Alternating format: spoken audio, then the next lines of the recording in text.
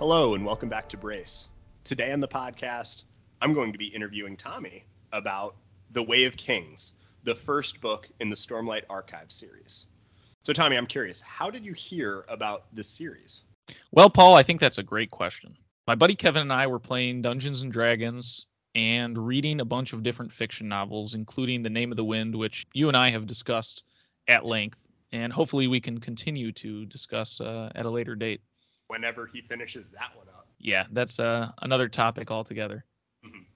As we were playing Dungeons & Dragons and sharing books back and forth, he gave to me The Way of Kings. And when I was originally looking at The Way of Kings, it was a 1,200-page book. I was going into college.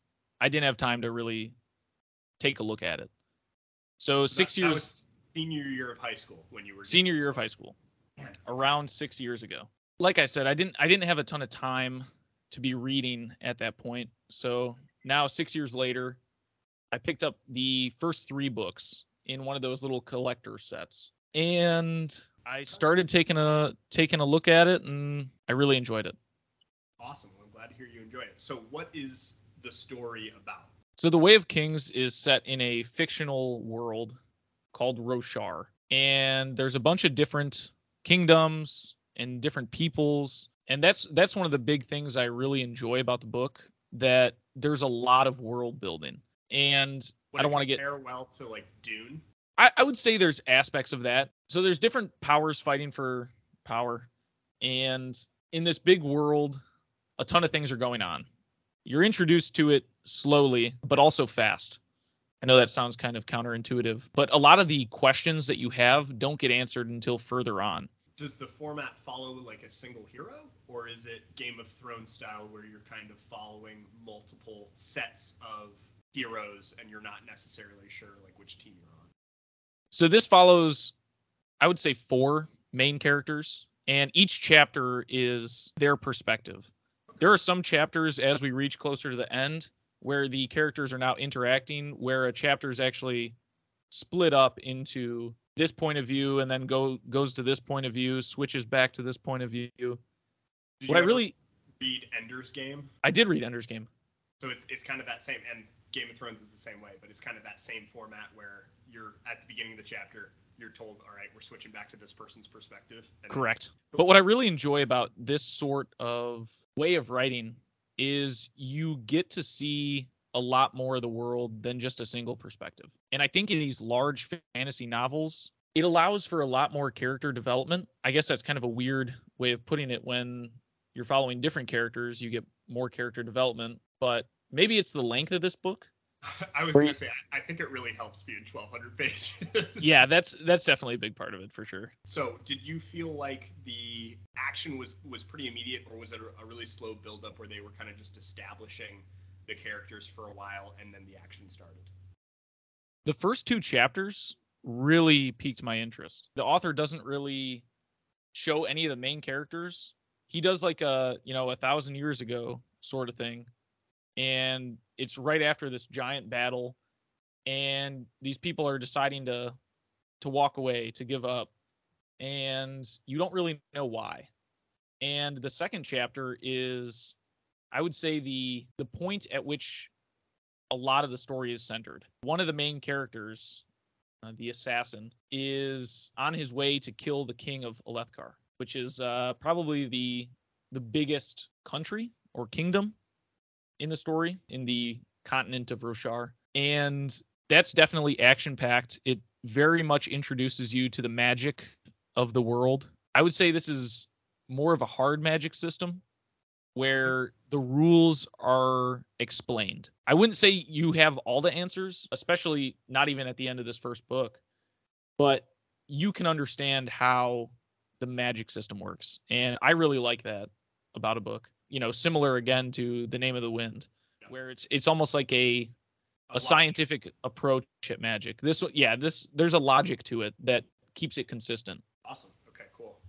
I really do enjoy those magic systems too. Do you want to do a brief explanation of kind of how it works or what it is? Because I've been around a couple different magic systems. Most of our listeners probably have too, so there might be something that's familiar. So there's a few different magic systems. I say a few because they work in different ways. Mhm. One magic system is shard plate and shard blades.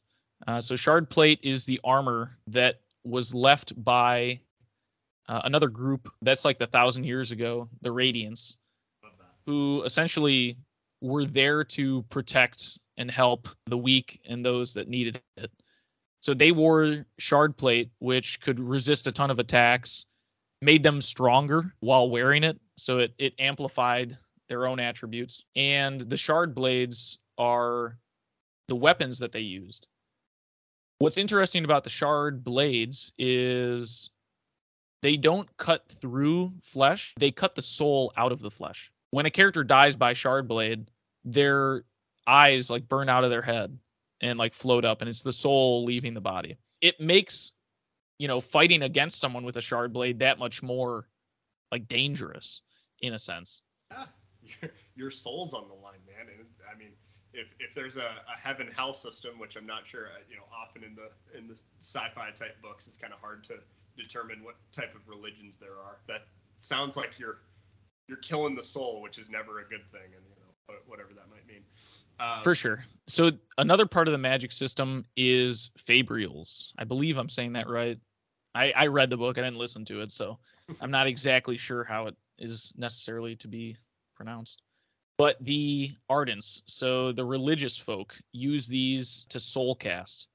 And that's changing one piece of matter into another. And this requires certain gemstones that are involved with each of the essences that you want to change or change something to. You don't really know this at the beginning, and I don't want to get too much into spoilers, but you have to have one of these fabrials in order to cast this sort of magic. So there's a lot of engineering and study that goes on in the book, and they're trying to recreate some of these shard plates, these shard blades, and the fabrials. Another point about the shard blades that I forgot was they go through pretty much all solid material.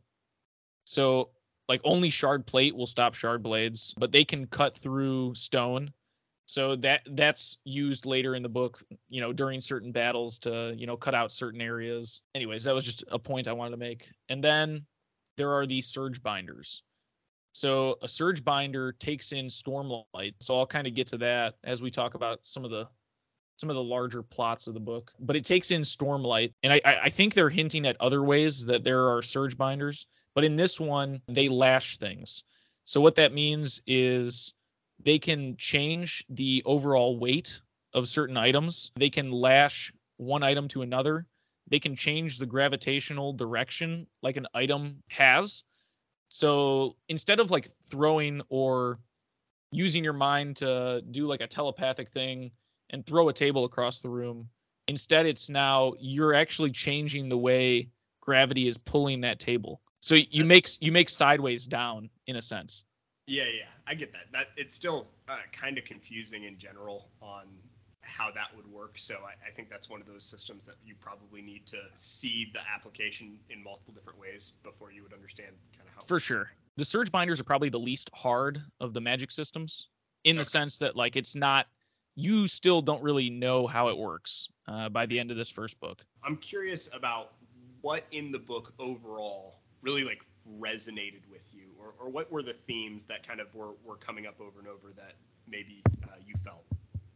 So the themes that really stood out to me were bravery, sacrifice, leadership, doing the right thing when no one else will, trying to save others, philosophy. There's a lot that this book touches on, and it's able to do so because it has a wide range of characters that you follow. So like one of the characters is a Dark Eyes, right? So in this world, at least in Alethkar, the Light Eyes, so blue eyes, green eyes, are ranked higher. So it's a caste system. And the Dark Eyes are kind of the common folk. And there's myths and stories, the Light Eyes are supposed to be good, supposed to stick to values. And the one character hates the Light Eyes because he was fed all of these stories and yet has been betrayed time and time again by the people he thought he could trust. So that's definitely a theme that resonated with me. Like I said, leadership, being willing to do the tasks that you would command others to do, that gets brought up again and again. one of the other characters, Dalinar, he's a high prince in this Alethkar society, and he's trying to follow these codes. And the codes are essentially like a set of rules that help make you a better leader. He has struggles with following these, especially when everyone else isn't. And it makes him a bit of an outcast in the royalty of Alethkar. It's interesting hearing you say leadership, bravery, sacrifice as some of the major themes. I assume those are kind of embodied by different characters, because otherwise it sounds like a really classic hero's journey. So I would say that, there's definitely aspects of a hero's journey, but at the same time, in this world that's made out of, so many different cool things, like I haven't even gotten into the high storms, right? So the high storms are these giant storms that you have to be inside to live through, but these go across the continent of Roshar and are usually big events. And then there's also Spren. So wind Spren, fire Spren, pain Spren, rot Spren. What that means is they're beings that only show up when these emotions are present. So there's like honor Spren, right? So when people feel good, these things show up. And think of them almost as like wisps or like little like ghosts, but they're not humans, right? They're not ghosts of people that have passed. Or maybe they are. I don't know. I haven't gotten to the further parts of the book, but these little emotional creatures show up and are a very cool part of the world building. So you have these different things going on, and that all encompasses this heroic, hero's journey. At the same time, I think sadness and regret are also big themes. I wouldn't say it's the straight path of a hero's journey per se. How did it make you feel while you were reading it? It sounds like there's kind of a lot of overarching themes. So did you feel that sadness and regret while you were reading it? Did you empathize with that or... Yeah, there were, sections that I very much empathized with. And I think when you can empathize with characters, that can allow you to really feel certain emotions that the characters are feeling. I guess that is the definition of empathize. Well, but it makes you fall into the story a little bit. For sure. Too, right? This was a book that was very hard to put down, and there were also times where I could feel like I got arm or hairs standing up on my arms at just like the leadership and bravery. And I know I'm saying those words over and over, but they are truly central themes to the book. And there were definitely times where I shed a tear. It does a very good job of getting you to know these characters. Well, I can relate to that. I think probably the last fiction book that made me cry would have also been King Killer Chronicles. So for sure, I can relate with that. Do you have a couple or a single character that is your favorite? Oh, it's a bit of a toss-up. I really like Dalinar, the High Prince that is trying to follow these codes, trying to be a good man, trying to live honorably and nobly. But I also really enjoy Kaladin's story. And again, I don't want to get too much into spoilers. There's so much I could say, but seeing his range of emotions and his both regret for the past and yet hope and want for the future, very, very endearing. I'd probably have to go with Kaladin as my favorite character. Well, that's awesome. I mean, it sounds like there are a lot of different players in the game, so you probably have, more that you really enjoy reading about. I'm curious, kind of, as we're giving this information to the audience, in a sense, it's a little bit of an advertisement for the book, right? And I would probably like to read it based on everything you've told me here. It kind of gives it feels like it's in the same genre as the King Killer Chronicles, which I enjoyed a lot. It also is hard for me to justify picking up a 1,200-page book when I have other things I need to read. Right.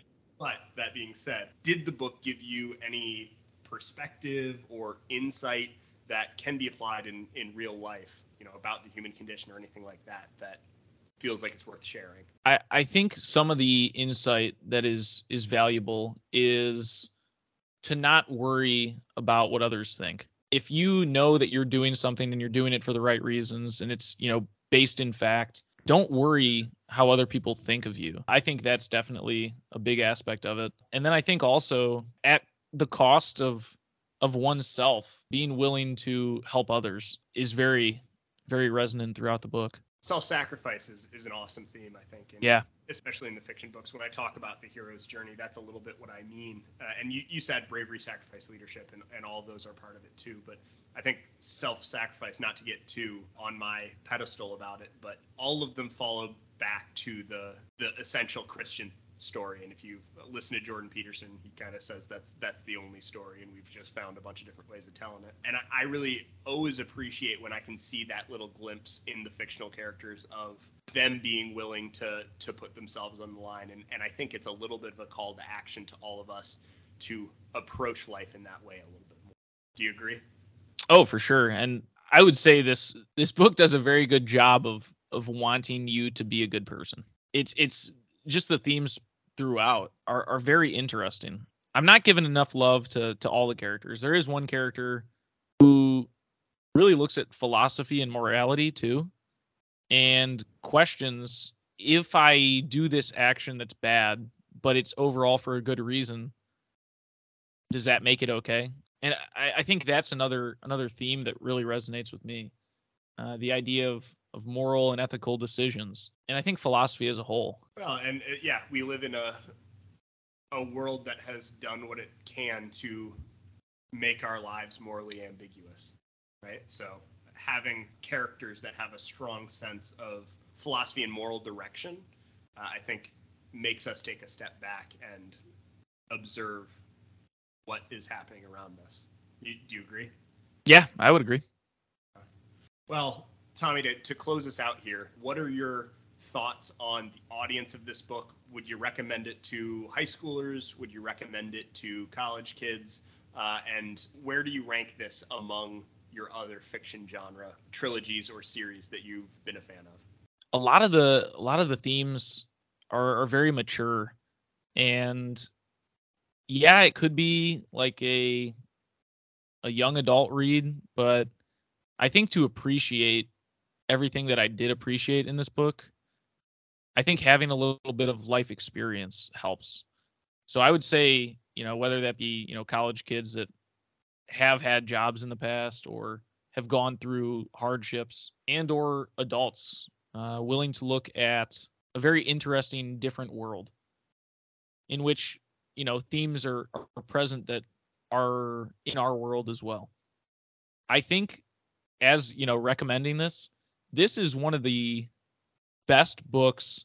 That's the start of a series that has a very satisfying and conclusive end to the story itself, the story that it was telling. A lot of the loose ends are tied up while there's still being questions for what's going to happen in the future, but this story as a whole does very good at completing its ideas and themes, and taking them to the final point. I would totally recommend this to anybody that's a fan of fantasy or fiction or just human stories, because like I said, I think the themes are very concrete and laid out. As for ranking this among other fantasy stories, I think I hold a very near and dear place to my heart with The Name of the Wind and the King Killer Chronicles series. But this is pretty high up there. I would have to take a look at all the fantasy books that I've read, but this one has been very impactful and thoughtful.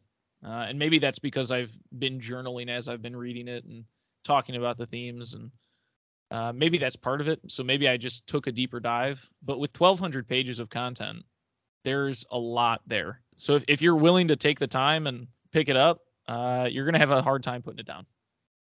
Awesome. Well, thank you for giving us the review on The Way of Kings, the first book in the Stormlight Archives. If you haven't already given us a follow, give us a follow on Instagram at brace.22. We may have a Facebook and Twitter coming soon. We appreciate all the support and hope you learned something today. Bye-bye.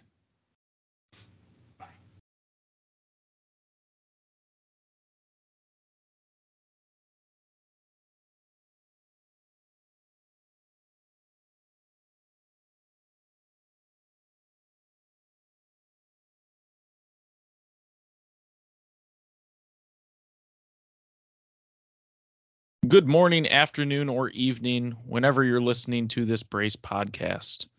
We ask you to follow us on Instagram at brace.22. Paul's Twitter is at Paul from Brace. And be sure to email us at brace22@protonmail.com. Please leave us a 5-star review wherever you are listening, and send to a friend if you found value in this discussion. Thanks. We appreciate it.